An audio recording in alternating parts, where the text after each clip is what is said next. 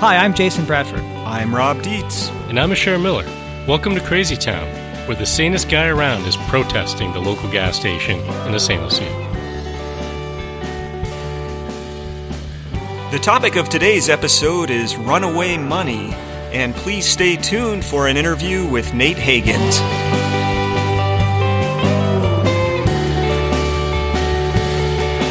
Did I ever tell you about the time where I had to spend 5 nights sharing a bed with a 6'9" guy? No, I thought that was Jason's story. No, Jason's story, if I recall correctly, is he was up on top of a mountain and he was spooning with 2 guys. Okay, Yes. That's right. Okay, so this is similar, but let's hear your By the way, story. that's a callback, to season 1, maybe? I don't remember when we talked about that. Yeah, you gotta be careful. We're getting old. We could be repeating ourselves over and over, and we wouldn't even know it. As long as it makes us laugh, who cares? No, so I was traveling around Europe. I was backpacking with a friend of mine who happens to be 6'9", and we were staying in some hostel in I think southern France or something. Wow, And- southern France must be nice. Ooh la la, yeah. And our money got stolen. Oh, no. Our passports, all our cash got stolen, and we were just like up shit creek. The only thing we had left was a credit card that I had. Okay. And I was able to get a little bit of money out of a bank machine with that. And so we had to take a train back up to Paris to try to get our passports reissued. And we had to wait 5 days or something like that until the passport could be renewed. So you're like scrounging out of the train dumpster trying to get Yeah, how do you food or survive what? in Paris without money for 5 days? We had just a little bit. So Yeah. we found a hotel that was the scuzziest fucking place I've ever probably stayed. Where was it? Oh, it's just some Like the Latin some Quarter? weird neighborhood in Paris. It was this place where they had carpets, disgusting carpets, but there were holes in the floor Yeah. of the hotel room. And you didn't know where they were. You No. step and your foot would kind of go. And you didn't fall all the way through because thank God there was this carpet. Right. But you were always ready Right. for a surprise, right? Wow. And we could only afford this one room, so Seth and I would have to sleep in this bed together. It was really hot. It was summer, right? This guy's huge. He's I'm getting 6'9". elbows in my face. And all we did was we could only afford to buy baguettes. So we ate bread for 5 days. Nice. You Yeah. know? Yeah. So you're talking about difficulty with money and your inability to. I'm talking about difficulty sleeping with a 6'9" guy. Right. Well, I'm going to still interpret it my way because I want to tell you a story with a little bit of a money problem. Okay, check this out. So I'm a little kid, and we used to every summer go on vacation in the Outer Banks of North Carolina. This was highlight of the year for me. I loved going there. Adventure, the Outer Banks, that's where you got the Wright brothers and Blackbeard the pirate and the Lost Colony, all this history. Warm water. Yeah, warm water. We'd go fishing, catch these awesome flounder and speckled trout and stuff, and go ride the waves, all that. So the whole trip was, like I said, a highlight, except for the drive to get there. So the way we would do this is my dad would go to work on Friday, but he would come home early, so he'd only work half a day, and then we'd load up the car and we'd take off. And we could only get about halfway there because it was a 10 to 12 hour drive. And my family was not a van family. We had a Toyota Corolla, which... Oh, so you didn't have one of those station station wagon. wagons No. with the seats in the back? No, this was 80s little sedan. And me and my sister crammed in the back seat. And it was just a kind of a miserable drive. And we'd typically get to the border of South Carolina, North Carolina late at night and sleep at a Holiday Inn. So we're driving, and I could stomach it because I'm excited to go to the beach. But also, both my parents were smokers. Oh. And it was summer, so they'd be like, keep the windows rolled up while I'm sucking down this cigarette here. And so I'm just dying in the back seat. Literally dying. in the backseat. Yeah. So we get about, I think, 2 or 3 hours into the trip, and my parents start sort of panicking. And I don't know what they're yapping about, but it turns out they left the checkbook at home. And Their checkbook. And they're like, What are we going to do? What are we? Yeah, they like pull over and they're like, well, we can't pay for this, we can't pay for that, we can't pay. And we turned around and drove all the way back home Oh, to get the checkbook. No and then way. driving all the way back. Torture. You know, with of course Smoking it's all later the at way. night, so you got to smoke even more to stay awake, right? oh my God. That is good. Just horrendous. Like, you know, think of how easily that problem could be solved. It didn't bring your checkbook. When was the last time you brought your checkbook anywhere? You Right. even have a checkbook? I bring it to the grocery store all the time just to piss people off behind Yeah. me. Right. Well- I only bring the giant-sized ones like you get for winning a golf tournament or something, right? Well, I got a story I think is going to beat this one. I'm trying hard. I'm going to Okay. try. I'm pulling. I'm going to go to even more an exotic Outer Banks. Madagascar, baby. Oh, Wow, you guys in your world traveling. I thought I was exotic going up the East Coast there. So Madagascar, this island off the coast of East Africa, incredible place. I was there for a month in November of 1997. And I'm in my late 20s at the time, and I'm doing these botanical expeditions. And I'm in the capital, Antananarivo, and I have to go to the big bank downtown to use my traveler's checks. Wow, traveler's Yeah. checks. There's a Yeah. blast from the past. oh yeah. And I have to pull out enough cash to live for 3 weeks in the wilds of Madagascar, paying my way to get there, buying all kinds of food for an expedition, and then paying porters and people to help me along the way because I'm going to go climb a mountain in the north of Madagascar. Literally, I'm going from about sea level to about 2,000 meter peak and back down again with like people carrying my shit.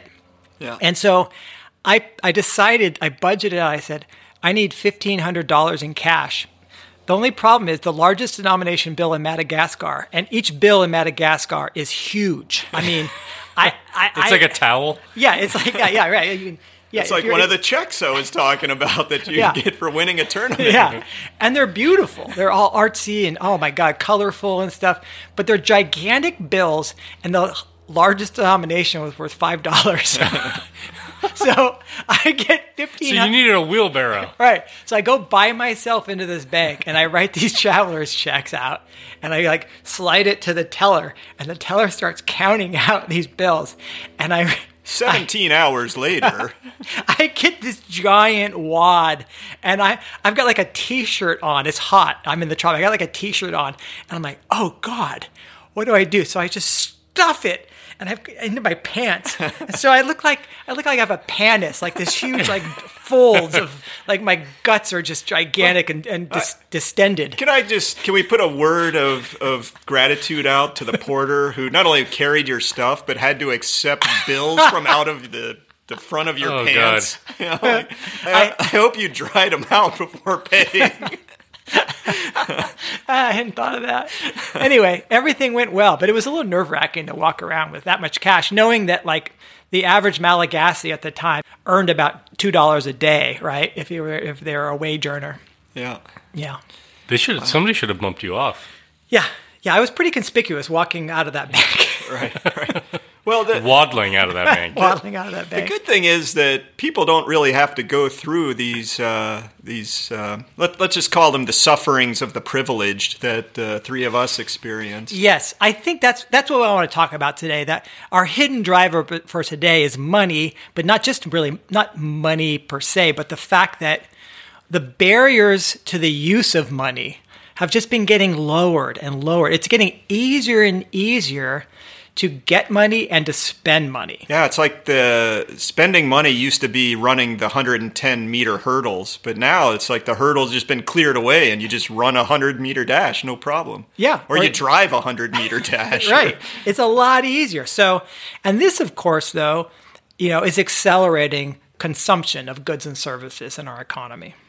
Yeah, it's funny you mentioned the sort of the removal of these barriers, making easier and easier. But money itself was actually an invention to help remove barriers. Yes. Right? Yes. I mean, before that, it was always, barter, right? It was a direct exchange of goods. I mean, I think we were living in tribal communities and it's like, whatever, okay? People are just living in their extended families.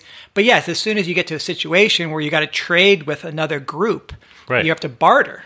Right. Yeah. And you could get things from far away, but it had to go through all of these exchanges of goods in order to get to you, right? Yeah. And so the creation of money allowed people to not actually have to exchange those things. Especially imagine exchanging things that are, if you're trying to exchange something that was really valuable, it might be large, heavy, Right. cumbersome, whatever. Right. You know what I mean? So money was itself was a removal of a barrier, right? Right. But then, as money got invented, it went through all these stages. And we don't want to sit here and go through the minutia, the history of money. I actually, in prep for this, read a really nice book by Jacob Goldstein called Money, The True Story of a Made-Up Thing. And I would recommend that if you want to do the history of money. I think we'll put a podcast episode in here too that reviews, in the show notes, that reviews the history. But there were some things along the way that were dropping these barriers that I think we want to hit. And one of the ones I wanted to bring up is the movement from coins or other things that are made of metal or shells or whatever to actual paper money. Mm-hmm. And Goldstein actually has a really nice anecdote in his book. He talks about how Marco Polo, after he went on his adventuring, he wrote his memoir. And in that, he had this story where he's like, okay, guys, you're not going to believe this shit because this is some crazy shit, but prepare yourself. This really happened.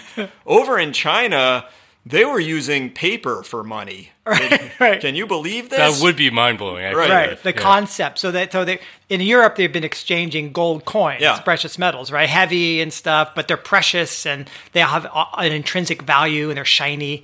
Yeah. And they're like, no, we just use paper. Yeah. Well, and of course, the way this came about is in China, they were using precious metal as well, sometimes not so precious metal like iron.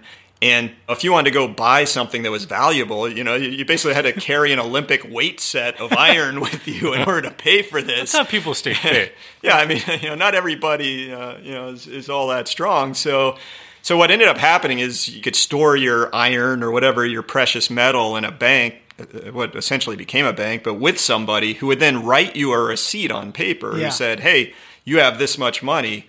And then, it wasn't very far along from that people started trading those paper receipts and saying, here, you can have this, and now let me have some food or, an actual good that I want to consume. Yeah, so paper money, but it's backed by these deposits of these metals or whatever, these precious things in a vault somewhere.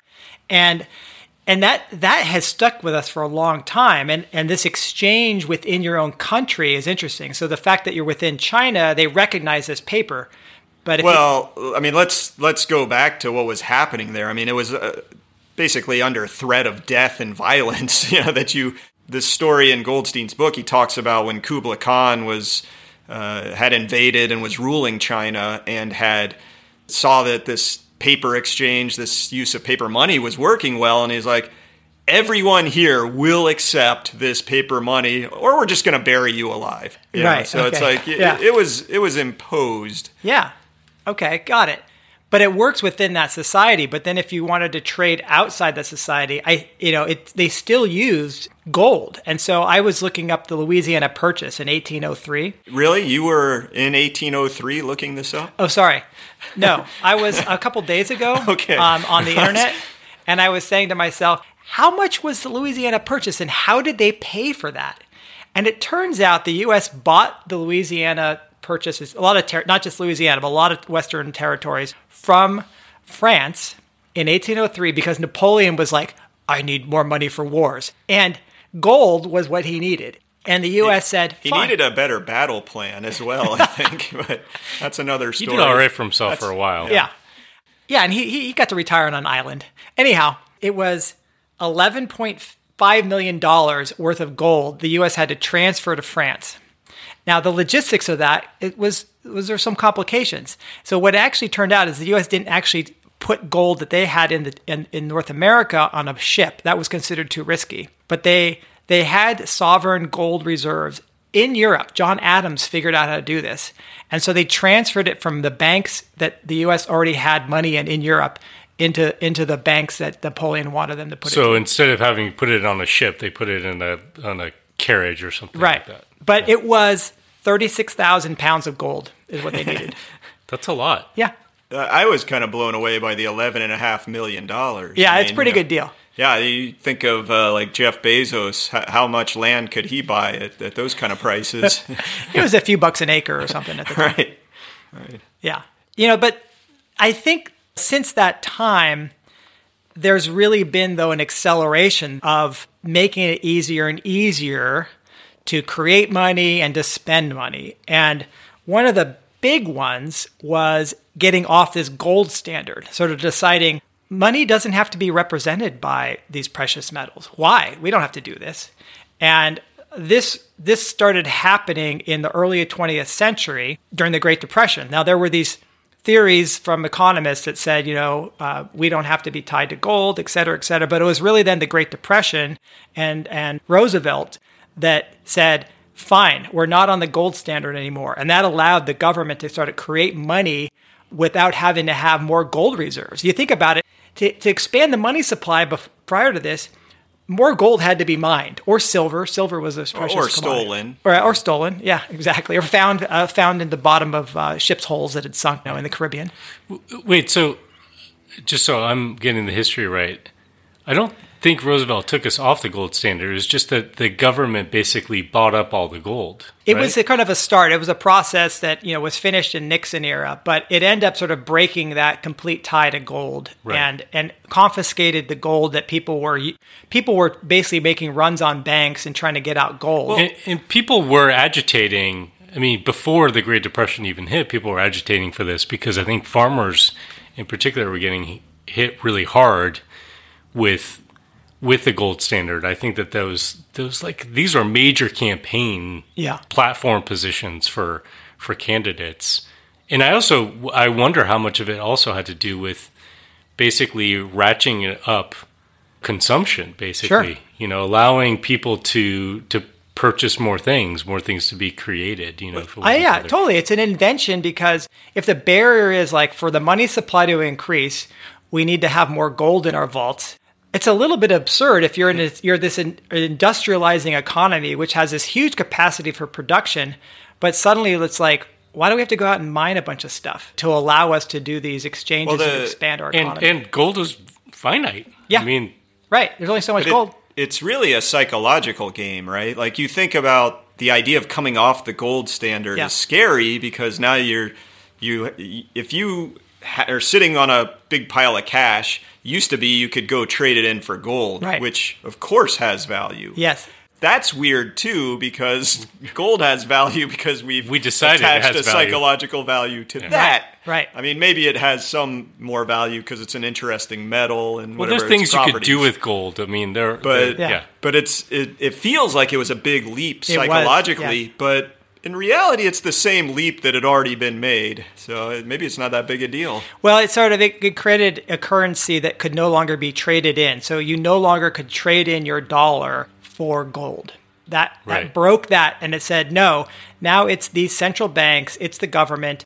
Money then was backed by essentially the society in general and the faith that had a well-managed central bank and financial system. Now, you could exchange that currency for another currency if you're like, this government's, I'm concerned it's gonna fail. It's not gonna be able to hold up to its promises. You could buy currency in maybe another government. Yes, so that's why governments can't just just create all the money they want because then they get hammered in the exchange market for currency trading. Yeah. Well, you're talking about money creation. I think there's another really important barrier that was removed around how money is created. Most people think of money creation as happening in, some federal printing press office somewhere. And, some money does get created that way. Coins get minted, bills get printed. But most money comes into the economy when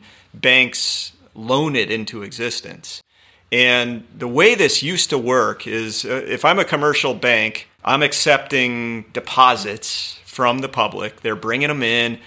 And I'm allowed now to loan out a fraction of that. That's called the fractional reserve rate. Tells me how much money I'm allowed to loan out based on how much I've got sitting in the reserves. But it's actually a multiple, so it's like Right, it's the other way. So it's you can loan out like 10 times what you've got on deposit or something. Right. And it used to be, a relatively small reserve rate.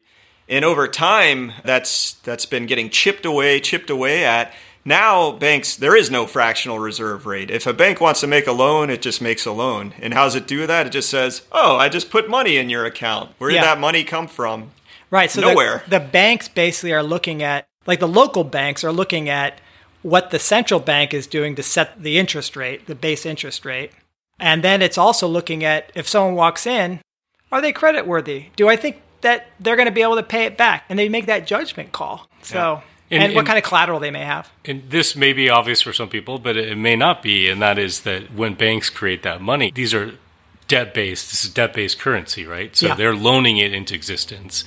And that debt needs to be serviced, right? There's an interest on it. So you have to return the principal of what you borrow plus the interest on top of that, which we can get into. But it reminds me of a couple other barriers have been removed. One of them actually has to do with computer technology. I mean, very little of the money that's in circulation right now is actual paper money, let alone, coins or whatever. Except in Jason's case where his panis is filled with bills. I still find a bill now and then. I mean,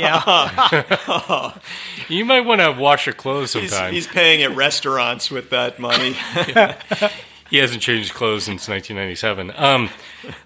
So being able to actually have storing ones and zeros on computers, basically, and loaning money into existence electronically. Yeah, a lot easier than writing it in a ledger and having to file that. I mean, so forget the checkbook. Now forget anything. I mean, you don't need anything. It's just all stored on a computer somewhere. Another one I think that's interesting, maybe not thought about it very much, is, and this also happened because we've seen with financial crises, banks being unable to pay out, right? There's a run on the bank. People are asking for their money because there's a lot of uncertainty in the economy or the financial system, and banks can't do that, right? Because they were loaning out more than they had. Then the government has stepped in, and now we've got federal insurance, right? So, you're insured up to, $250,000 of money that you have in the bank. And so the government's, in a sense, saying, go for it, banks. Loan this stuff out. Right. It reduces the risk for a bank exactly to kind of extend more credit than it probably should. I remember seeing the scene in Mary Poppins where there's the run on the bank. It's like the little kid, he doesn't want to give his tuppence up, and his dad's like, come on, give the tuppence. And he's like, no, I don't want to. And then everybody's like, they're not giving him his money. And a big run on the bank. And I didn't have one clue what was going on in that scene when I saw it. Did they start dancing? Probably, and singing, and then they jumped into a sidewalk and floated to the ceiling. But I think that was written by an author who grew up during the Depression or something. That's what the deal was. So the other thing about the government, just to point out, is regulation of money. Well, first of all, I mean, we've given the right to print money to banks, to central banks. It's not actually government doing it. That's one thing. But the other is our regulations, are the policies that we have, the laws that we have on the books, and it was, again, I think in a reaction to the Great Depression, we said that banks that wanted to invest money and commercial banks that were loaning money out had to be separate. And then we did away with that.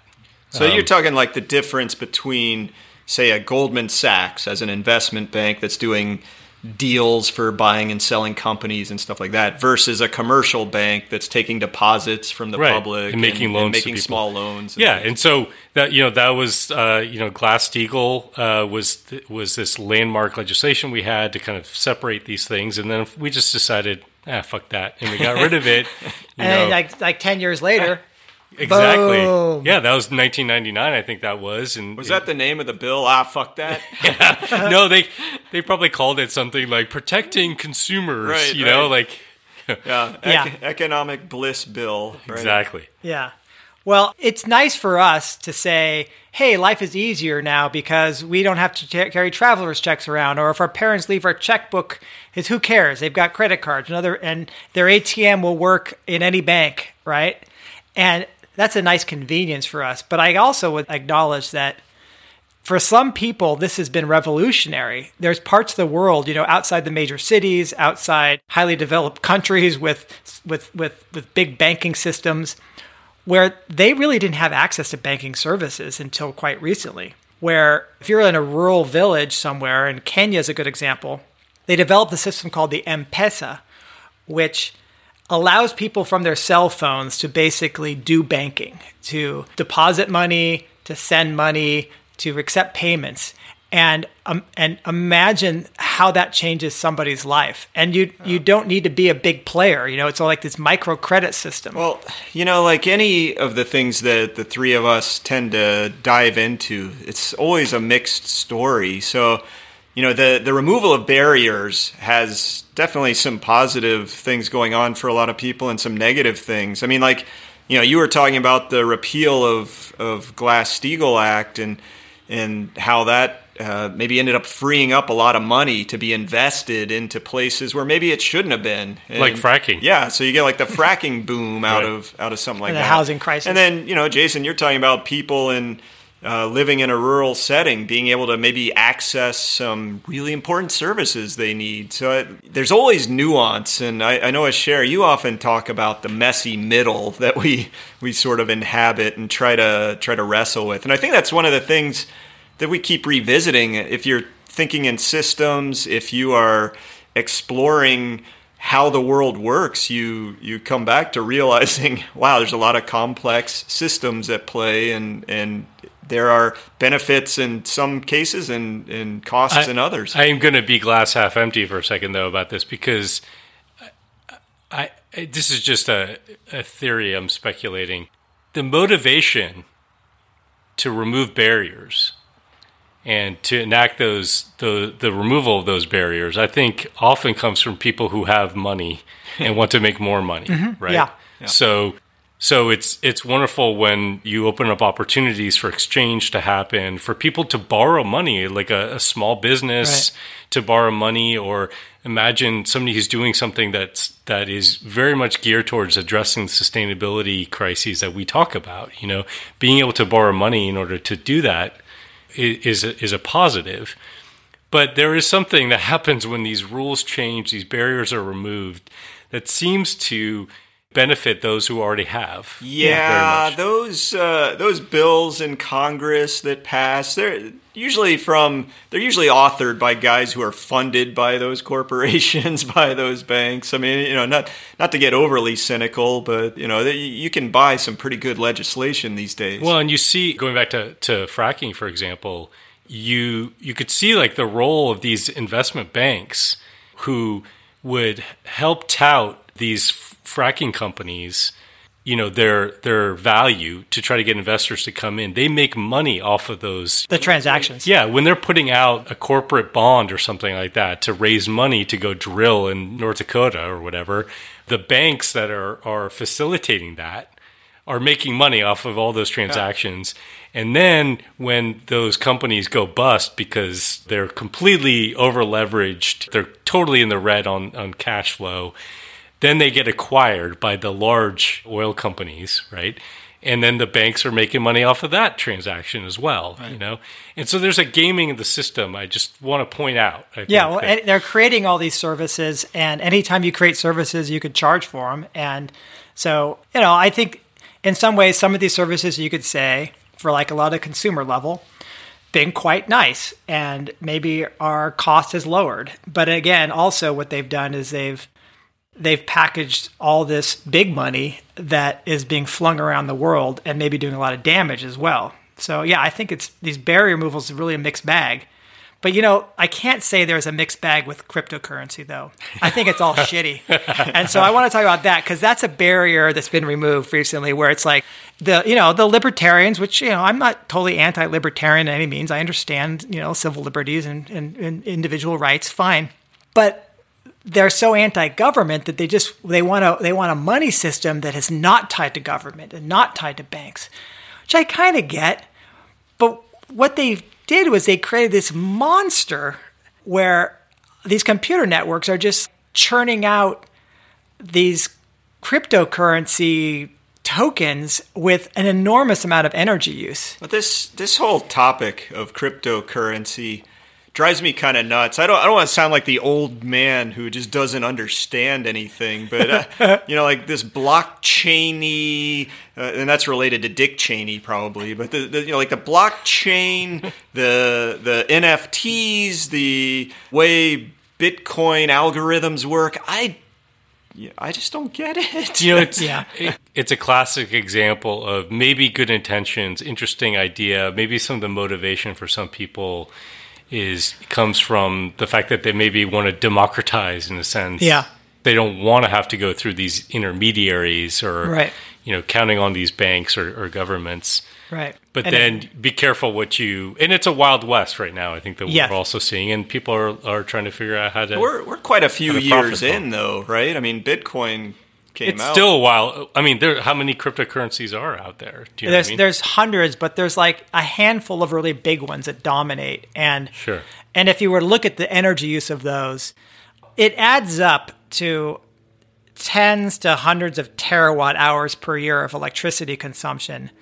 And no one knows for sure because how efficient are the computers on each of these networks? It's hard to tell. We talk about energy pretty often on this podcast, but terawatts, like what are we talking about here? Well, we're talking of like the energy consumption of fairly significant nation states. So on the lower bound, we're talking, maybe like a Kuwait. Okay, so let me back this out a little. So you're saying to create a cryptocurrency, the computers that are running in the background to make that happen. Yeah. We're consuming as much electricity as I think you got to back it up even further, which is for people who are not familiar with cryptocurrencies, like they need to have some kind of value. So what they're doing is that they're actually what's called mining, right? And I guess they're doing these really complex equations or something. Well, it's like not. That. They're actually doing random number generation. So there's an algorithm, which is a secret algorithm, which generates a random number, and the computers have to guess. And if they match it by chance, they win, and they get to add to the blockchain, and they get a token. It's crazy. It was just like literally random number generation. Somebody just came up with this random way of being able to create this money. And they have to make it hard because by making it hard, by doing a lot of work, there's value. But of course, it's not adding any value to the world. And it's that just value comes from computers churning this Yes. stuff, which consumes electricity. It reminds me of like playing Super Mario Brothers, where Mario is running and he jumps and smashes the bricks, and then a coin goes into his. That'd be a lot easier. Like, why don't we do that? Can we make it a video game instead of a math problem? But there's 200 nation states on the planet, and right now these cryptocurrencies are in the top 50.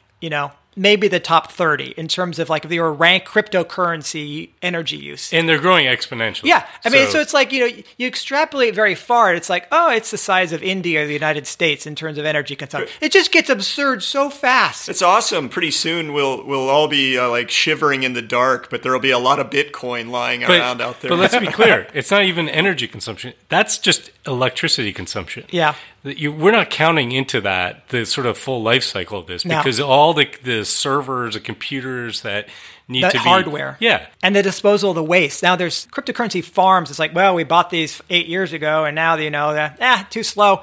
Buy a new set, and they just e-waste. So they're destabilizing electric grids, and they're destabilizing, of course, the computer manufacturing industry is now having trouble keeping up with other demands. And it gets. Not to make this more complicated, but like, so on one level, you could look at this as like, this is a craze. Like, why is this growing so fast? Why is this happening? Do you know what I mean? Why are people motivated to get cryptocurrency instead of whatever? And I think a lot of it is this is a speculative market, right? Yeah. These are growing in value. There's a limited amount of them, right? When things look either uncertain economically, They don't trust government. Yeah, they don't trust government. They're worried about the solvency of whatever, or we have a situation that gets really complicated with monetary policy, but if interest rates are really low, it doesn't make any sense to save money, right? Because if you put money, I mean, we grew up saying, put your money in a savings account. Grandma's, birthday money that penny you gave saved is a penny earned exactly. this year. Will slowly grow over time. Like, no, now you're actually fucking losing money because the interest rate on a savings account is like negative 12%. It's not really, but it's less than inflation. Right? So people are trying to make money out there. You realize if you were putting together the book of pithy sayings on money, it used to be a penny saved is a penny earned, but in his shares book it would say, no, you're fucking losing money. Yeah. Well, it's true. Yeah. Well, and I know from experience, by the way. But that's what's happening right now is that the people that have money are like scrambling to find something to do with it. And the problem is there don't seem to be any productive outlets. It's just this fucking around with shit. So this, to me, this gets to. I mean, we're talking about this a little bit. And, what's the problem with all of this? The removal of these barriers. Like, what's really the consequence here? You talked a little bit, Jason, about sort of the energy consumption of cryptocurrency, for example, right? But what are the other issues? Well, that's a really good example of what's happening when you talk about, okay, the barriers are being removed, and that means there's more and more and more money available.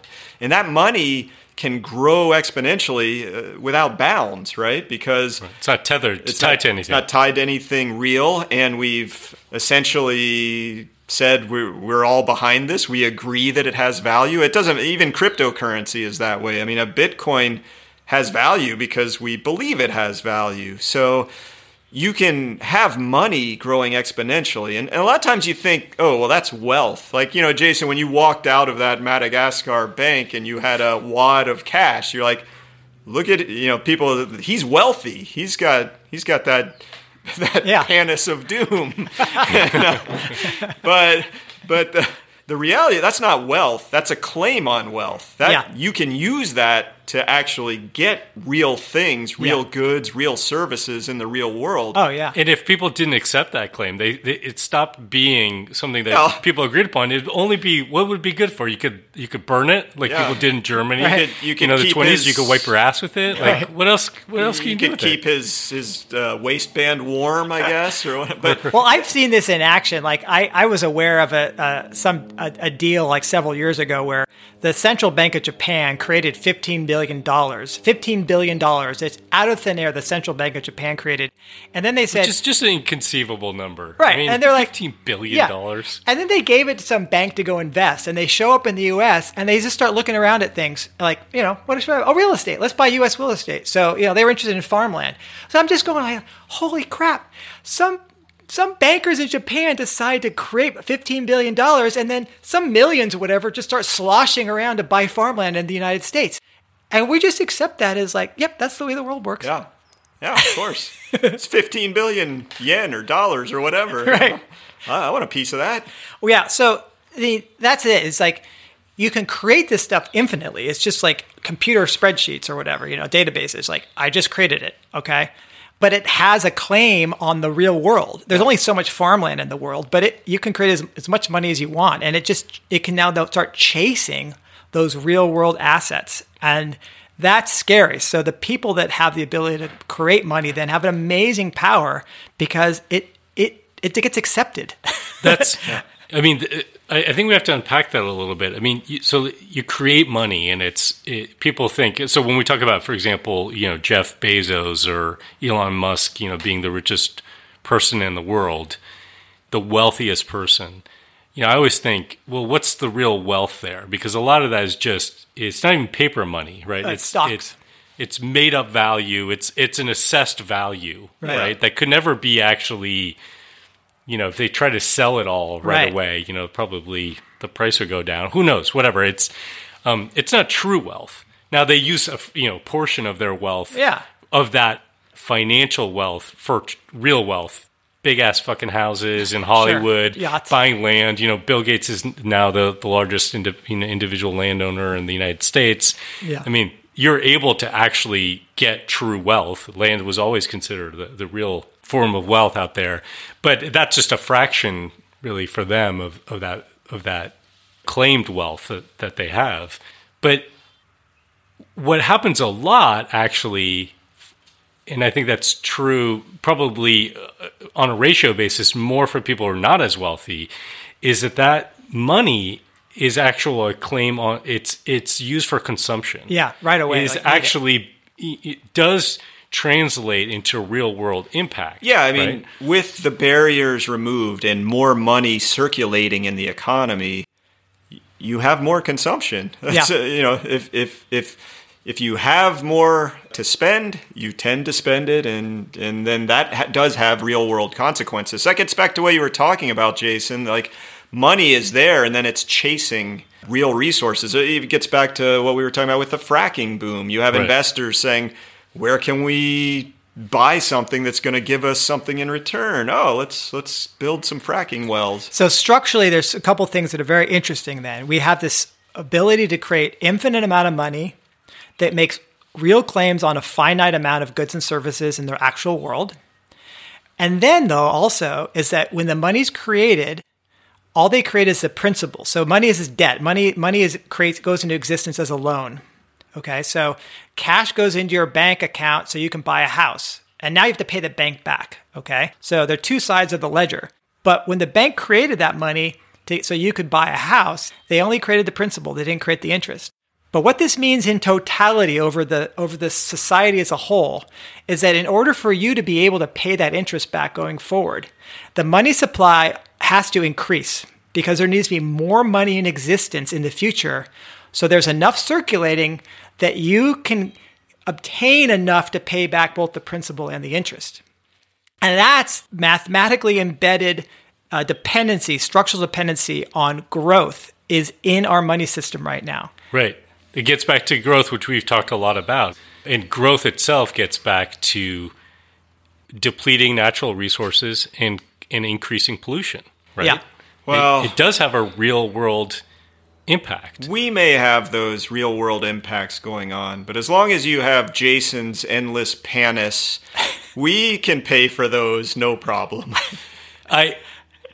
What's interesting for me right now in thinking about this... You don't stop at the panis. I'm just really upset. I'm sorry. All right, let's all take a moment. Okay. Think about this moment that we're in right now with, I don't even know how many millions of people around the world suffering economically. Yeah.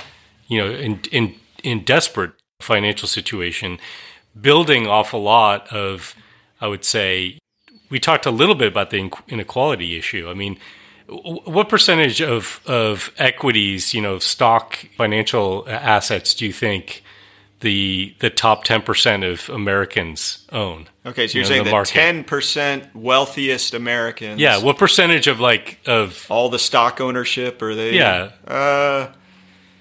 4,000%. You're good at math. I am always the best at these. It's going to be most of it. Yeah, it's a lot. Let's just go. Yeah, it's something like 88%, right? Yeah. And the top 1% are over 50%, right? So where's Robin Hood right now? Yeah. Jesus. So we've had like this growing inequality in the United States and in other places. And that inequality has been driven a lot by policies that we've had and, reducing tax rates for wealthy people and all these things. And now we're in a situation where people are really desperate because of the pandemic and the knock-on effects to the economy.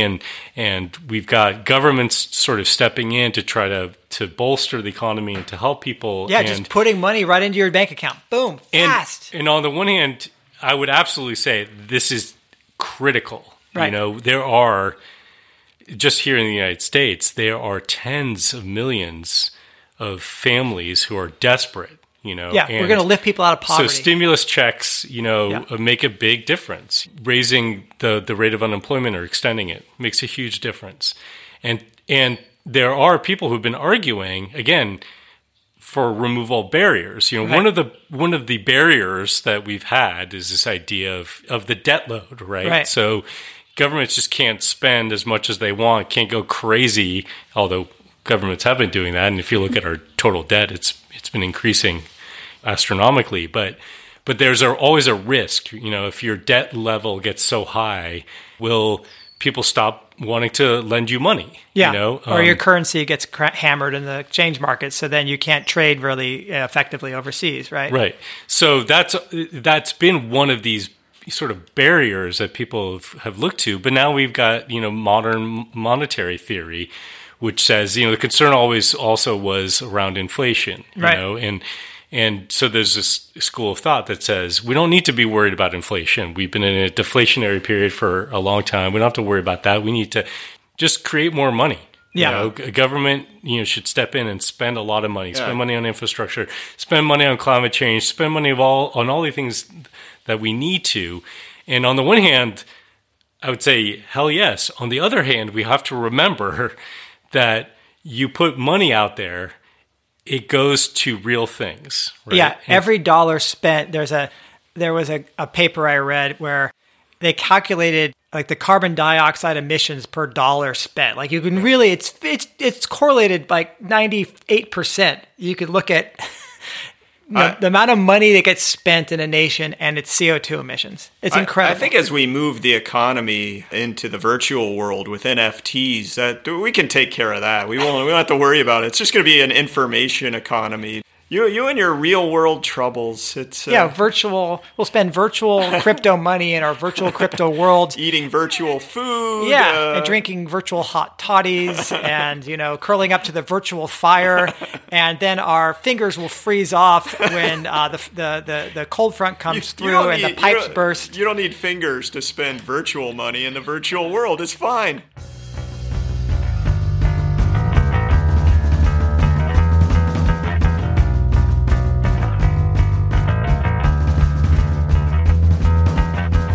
Stay tuned for our George Costanza Memorial Do the Opposite segment, where we discuss things we can do to get the hell out of Crazy Town. You don't have to just listen to the three of us blather on anymore. We've actually invited someone intelligent on the program to provide inspiration. Hey guys, here's a 5-star review on iTunes that we got recently. I'm assuming that's graded on a 10-point scale or something like that, maybe a 30-point. Mm-hmm. This is from 9Blue1. Great names from our reviewers.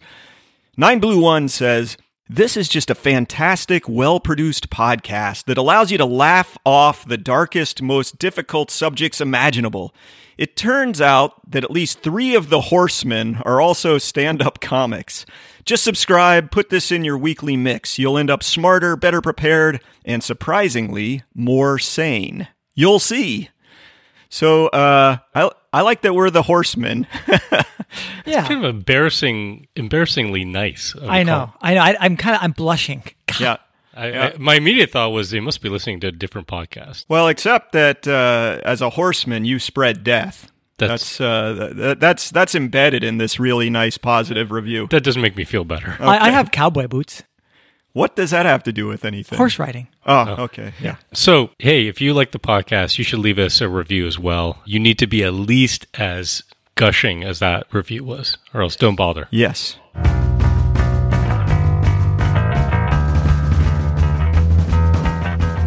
Every decision I've ever made in my entire life has been wrong.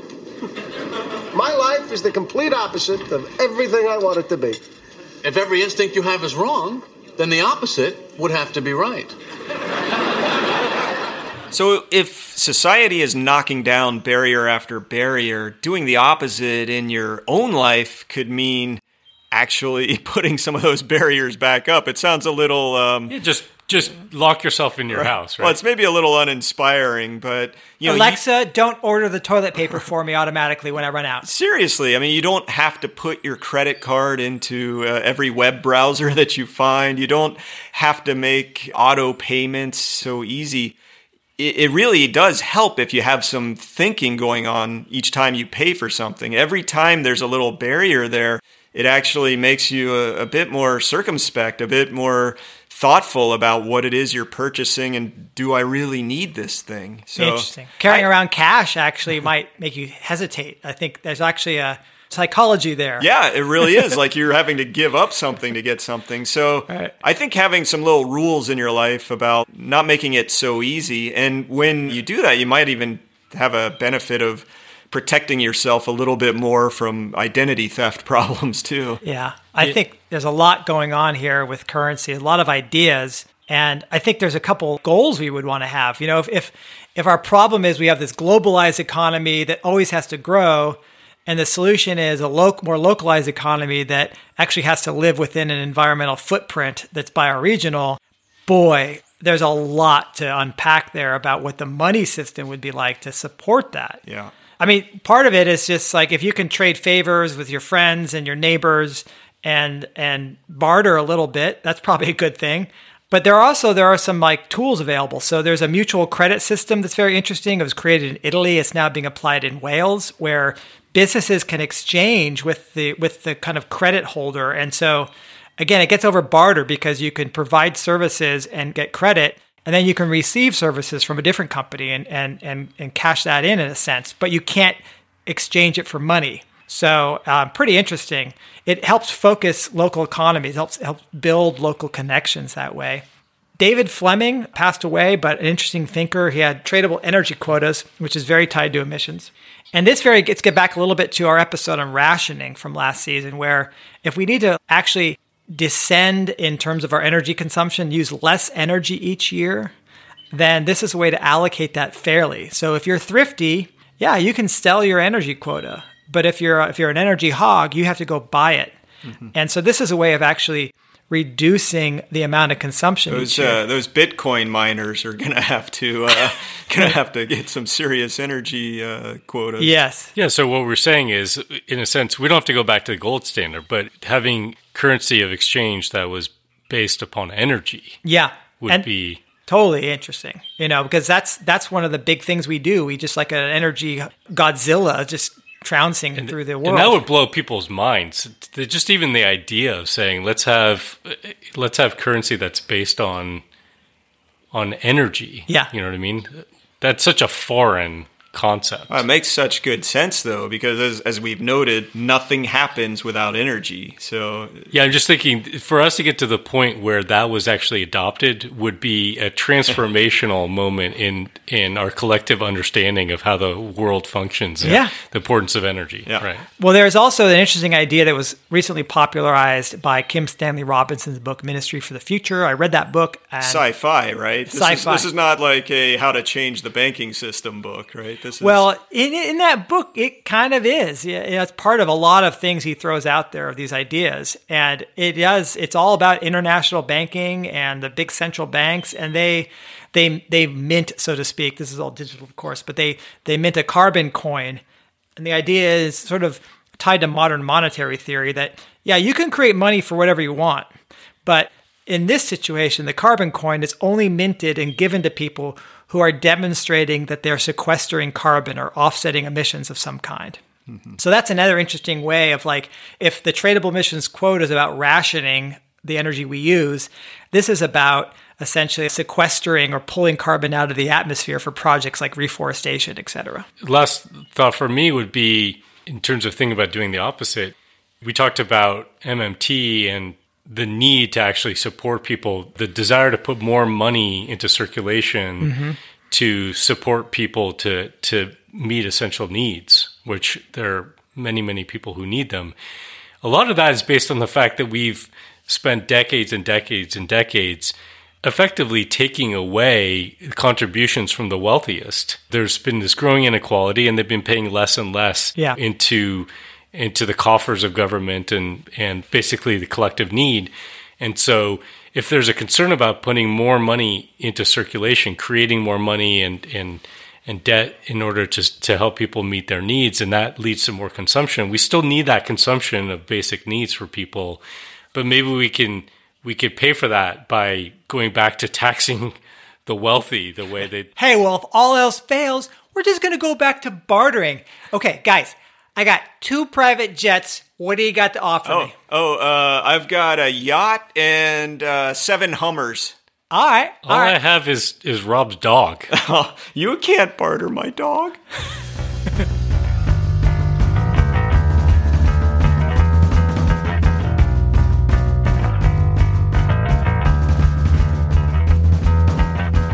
I'm happy to interview Nate Hagens. Nate is an old friend of mine from the days on the Oil Drum. He also was a board member of Post Carbon Institute. Today, he is very busy as the co-founder and director of Institute for the Study of Energy and Our Future. He used to be in high finance with Lehman Brothers and Salomon Brothers. Then he shifted his focus to understanding the interrelationships between energy and the environment, finance, and the implication of the synthesis has for human futures. He has a master's degree in finance from the University of Chicago and a doctorate in natural resources from the University of Vermont. Okay, well, I am really happy to have you here on the show, Nate. Been on the show before, so welcome back. Great to be here, JB. Well, you are now in part of this Do the Opposite segment that we're doing in season 3. The idea being that if what we've been doing up to now hasn't worked, should we do the opposite instead? And what does that look like? So what I want to do, though, to set up our conversation is to get you up to speed on what Rob Asher and I have been talking about in this episode. The episode's about money, and what we have gone over are some of the properties of modern currency. And a lot of it related to the idea that we've been using different tools to overcome logistical barriers to using money to exchange goods and services. And that nowadays money is getting easier and easier to create and easier to use. And the downside of this then is that the monetary system now is just sort of part of the overall growth system of the economy. And actually, this growth of the economy and the monetary system is actually required for its stability, because debt creation, which creates money, also comes with future interest obligations. So we explain all that. And we also explain that while money is created in the virtual world of bank ledgers in an instant with keystrokes, and so can theoretically grow infinitely, it makes demands on the real world, and this real world is finite. And so there are a lot of ideas out there, for example, in like progressive political circles, about using modern monetary theory to inject money where governments believe it's needed, maybe even bypassing normal banking channels to do some of this. But that doesn't by itself overcome the sort of problem that by boosting demand for real goods and services, we boost consumption in the real world. And it could also cause inflation. So what we then talked about is that the money system isn't solving some of our main long-term problems, which we, consider ecological overshoot. And it is maintaining sort of this, stoking growth, business as usual. And so how do we do something different, do the opposite to reduce the ecological footprint of humanity, our material demands on the earth, and maybe use the money system to help sort of reverse course? So anyway, that's kind of a long preamble to get you up to speed. Any initial thoughts on that, Nate? Yes, many initial thoughts. Do the opposite. I loved that Costanza Seinfeld episode. Yeah. I think it's a real pithy soundbite for our situation, because we are evolved organisms in a social species that found a bolus of fossil sunlight. And from ecology perspective, we're maximizing power, and the issuing of money allows us more access to power than if we didn't issue money. So this is all consistent with our biological heritage. And it's really hard to biologically do the opposite. In my class at the University of Minnesota, at the beginning of the human behavior section, I asked the students to think for 15 seconds and share something with the rest of the class that would reduce their standing, reduce their status with the rest of the class. And they all have this horrible look on their face. And I don't actually make them do it, but to do things against our wiring is really difficult. And to do the opposite right now, to do the right thing for the environment, is almost the opposite thing that would be good for human populations, at least in the near term. Mm-hmm. So we've kicked the can for so long that 50 years ago, we could have done things that made sense and they would have hurt a little bit. Now, the further that we get disconnected financially from the real world, the harder it becomes for anyone to even voice these crazy ideas. Because it's a big old rip the Band-Aid off, but it's like a full body cast that we have to take off. Yeah. So so that's my initial thought. Yeah, I think a good example of what you just said was, for example, modern monetary theory, I think, is sort of this conundrum, right, of wanting to help out, but also maybe causing problems. I have a lot of problems with modern monetary theory. There's a lot of reality to it, but there's a lot of huge glaring flaws. First of all, I think like many economic theories, it uses a money in, energy and materials out lens, where you and I and our work has looked at energy and materials in, energy and materials out. Yeah. So we can print money, but we can't print energy. We can only extract what exists faster.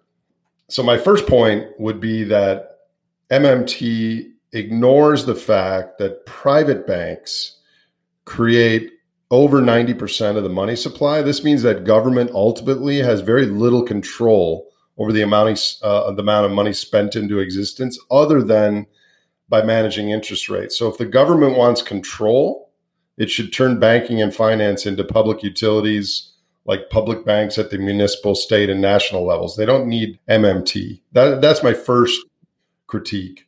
Secondly, as long as there are surplus resources, meaning there's unemployed people and excess industrial capacity, the government can spend as much as it wants. This they get right. But it ignores the fact that ecologically we're running a major deficit. Right. And so most forms of government expenditure are making that deficit worse. So there is a way around that, potentially, and that's to fund projects like regenerative agriculture, ecological restoration, that would help reduce the deficit. And in that sense, MMT theorists are right. Mm-hmm. So we could maybe figure out if, so MMT kind of is in some ways is saying we can expand the money supply, and then it's trying to tie this to these, you know, these things that we say we need to do to deal with the climate crisis, let's say.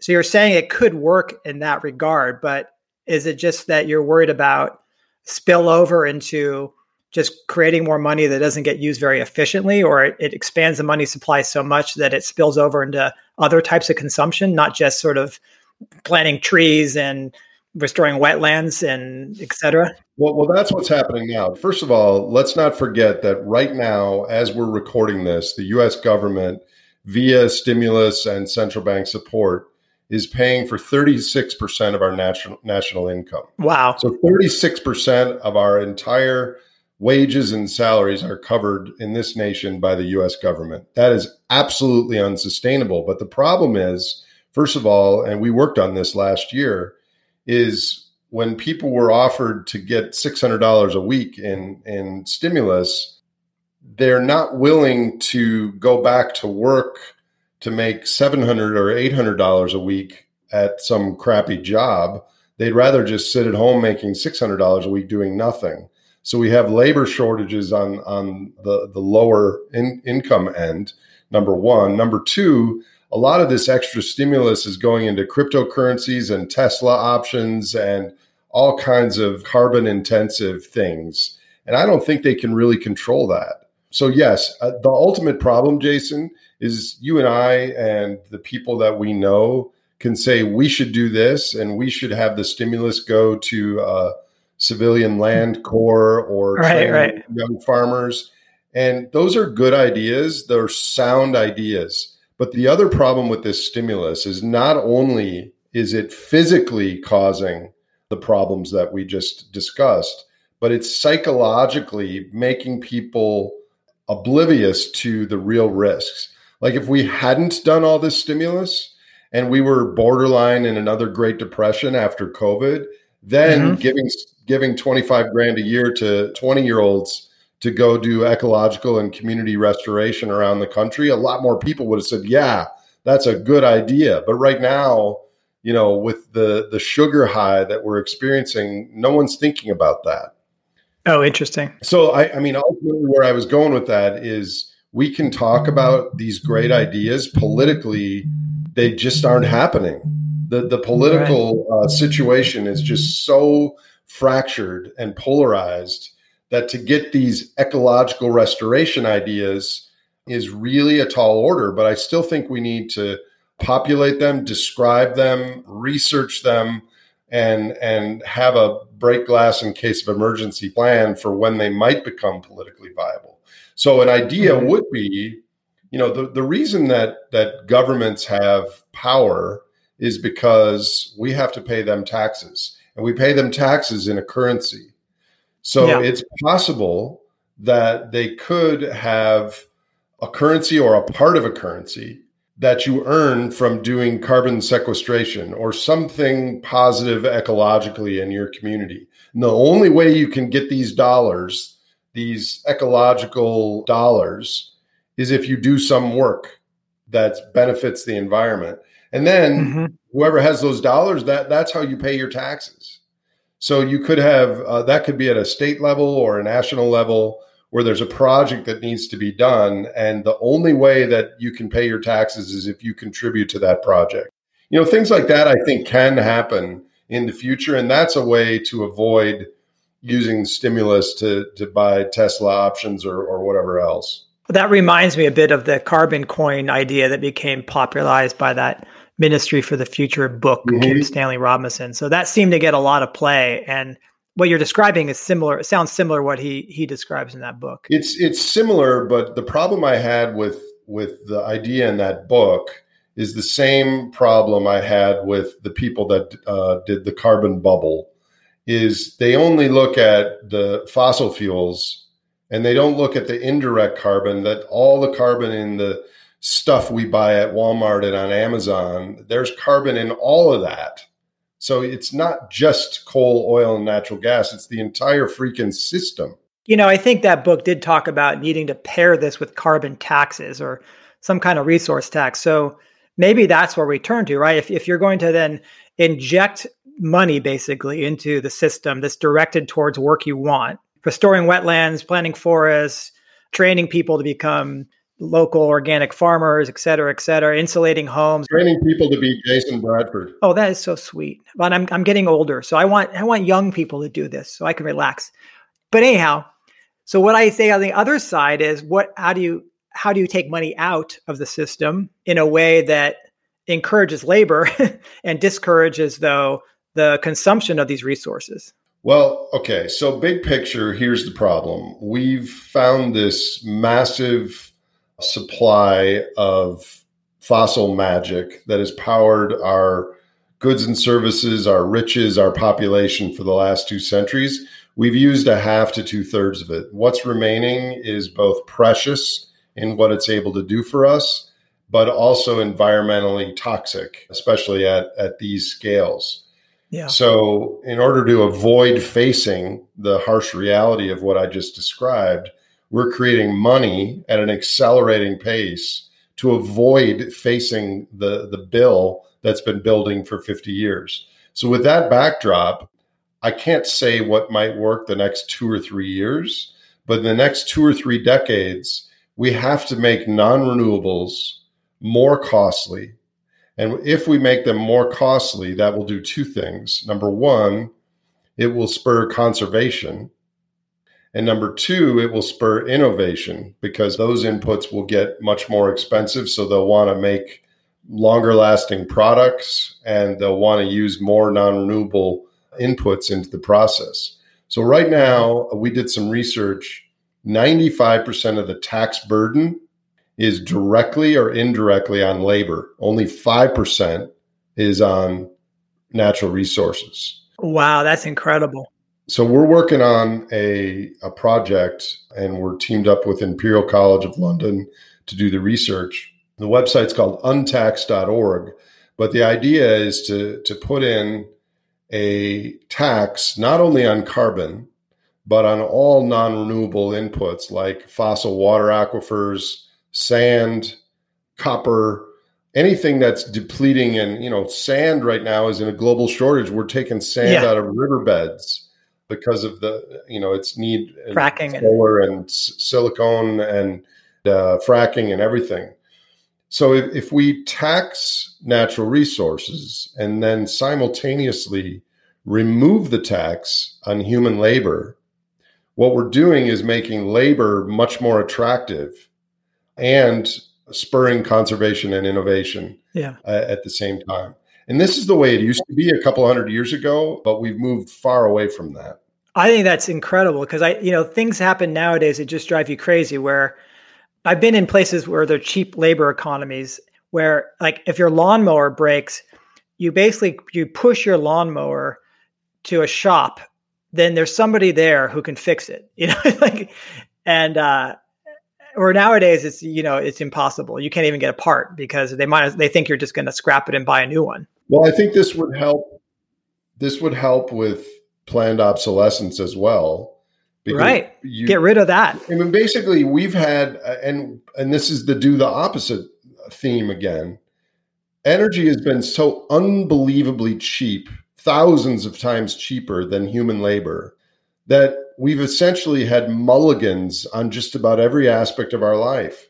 Your lawnmower breaks down, you either just buy a new one or you bring it in, get it repaired. People don't think of, I need to spend a meaningful portion of my money on a lawnmower. Maybe it's better that I share my neighbor's lawnmower, or maybe I should buy a machine that lasts me for 20 years. I mean, that thinking is kind of been thrown out with this era of unbelievably cheap energy. And as energy gets more expensive, which it will naturally because of depletion, with the exception of the fact there may be a financial reset at some point due to the number of claims that we've created. But as energy gets more expensive, a lot of the really energy intensive processes in the world will become less profitable or even unprofitable. Right. Like airlines or aluminum smelting, concrete creation, things like that.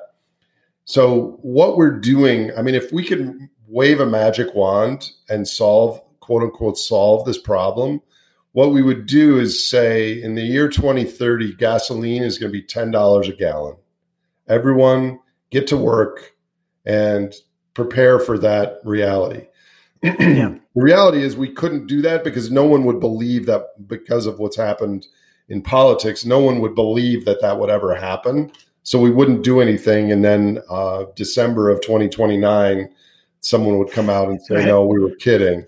But if energy was a lot more expensive, we would make better decisions that were aligned with our real future.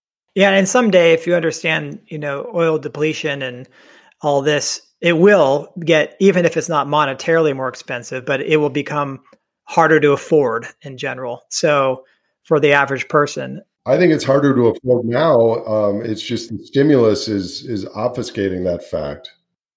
One of the things that's, that I think it makes it hard to sell this is that if you're selling, hey, tighten the belt a little bit, work a little harder, you're asking a population to do this who also sees such wealth inequality.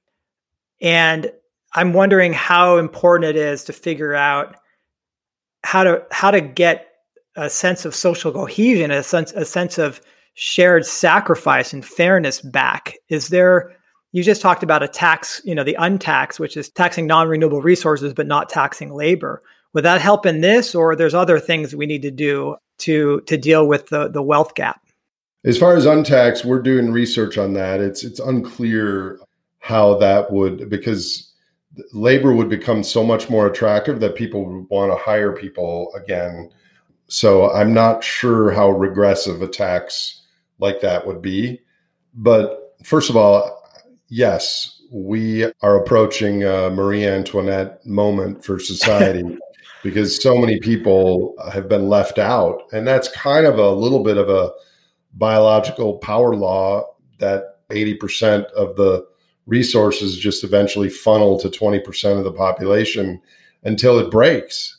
I think personally, this is getting a little off topic, we will have a lot more equality in the coming decade because the rich are going to lose 90% and the poor are going to lose 30%. Oh, interesting. When the financial hit comes. But the rich will still be rich and the poor will even be poorer, just not, the relative divergence will narrow. But, Wes Jackson. There's a guy that works with Wes called Stan Cox. Yes. He's kind of the world expert on the concept of rationing. We might have covered that in season 2, actually. So yes. Well, he has a new book out called Any Way You Slice It. And it points out that direct rationing would be far more equitable than price rationing. In other words, the market signals go up, and that is indirectly rationing. Because energy demand is highly inelastic. The total value of like carbon rationing coupons would increase as the supply decreased. And if everyone was assigned an equal ration, because of that power law distribution of energy use I mentioned, most people would see their incomes rise and inequality fall as we reduce the ration, which is why if people were more biophysically literate, such a scheme would be way easier politically to do to reduce carbon emissions. So I don't know. I mean, this is such a complex story that we're talking about. But the biggest problem I see is we're not going to be able to do anything really radical until there's a crisis. I mean, even last year, I thought that was the moment to do a crisis, and I was involved in that. And the discussions we had, if I would have brought up, excuse me, Mr. Congressman, Mrs. Senator, we need to do the opposite, I would have been hung up on. So it's actually the opposite is when you have no other choice. But to be honest, or to be blunt, this untax idea is pretty freaking radical, and I think it would work. Yeah, I like it because it solves these problems. Like, I think a lot of people realize we're over-consuming resources and we need to encourage work. And this basically handles that, but it ends up being overall your tax burden might stay the same or go down. It's just that we're reallocating where the taxes come from, right? Right. And also it gets rid of this Mulligan Monty Hall sort of structure. And if you have a job and you make $50,000 a year, you now get to keep all 50,000 of that. Right. And with that, you might decide to save some, or you might decide not to buy the iPhone that's now 3 or 4 times expensive. You might share and collaborate with other things. It would lead to decisions that are more aligned with reality. Mm-hmm. So yeah, that's great. Well, Nate, thank you so much for coming on, because this is a complex topic and I know how much you've thought about it. So we really appreciate your insight. And there's a website you have. Is it untax.org? Is that right? That people can learn more about that? That's one of them, yeah. Any others you want to throw out there? Energyandourfuture.org. Energyandourfuture.org. Okay. You should start a dotheopposite.org where you would list kind of the 10 problems that we face. And then one day a month, like the 29th of the month, try to have ecologically pro-future people do the opposite in their own lives. Have a list of things that wouldn't naturally come to them, but if they did that, it would be better for the future and better for the environment. That would be a good sort of maybe conclusion of this season. We kind of pull all that together and package it. Good idea. I'll bring that to Robin to share. Okay. All right. Hey, have a great week, Nate. Thanks so much and good talking to you. Thanks, JB. Talk to you soon. Bye.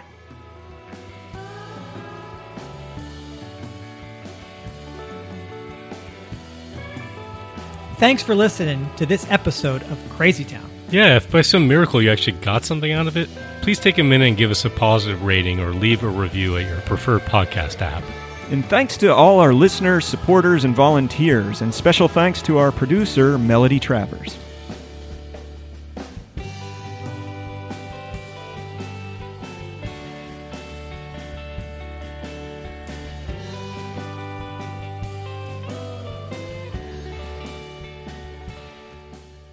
We've got a great new sponsor here in Crazy Town.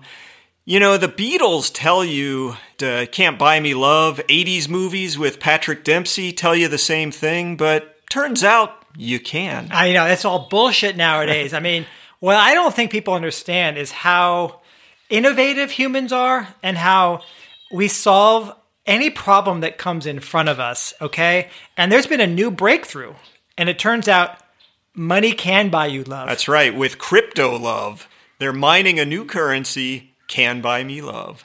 The only problem is it only works in VR. Well, Jason, you've bought 3 virtual wives with your crypto love. Yeah. It's good. I mean, I'm spending a little too much time with them, honestly. It's kind of affecting my real world relationships, but it's interesting. Don't worry, pretty soon you won't have one. Right. It's a better life. Crazy town, da da da da da da da, crazy town.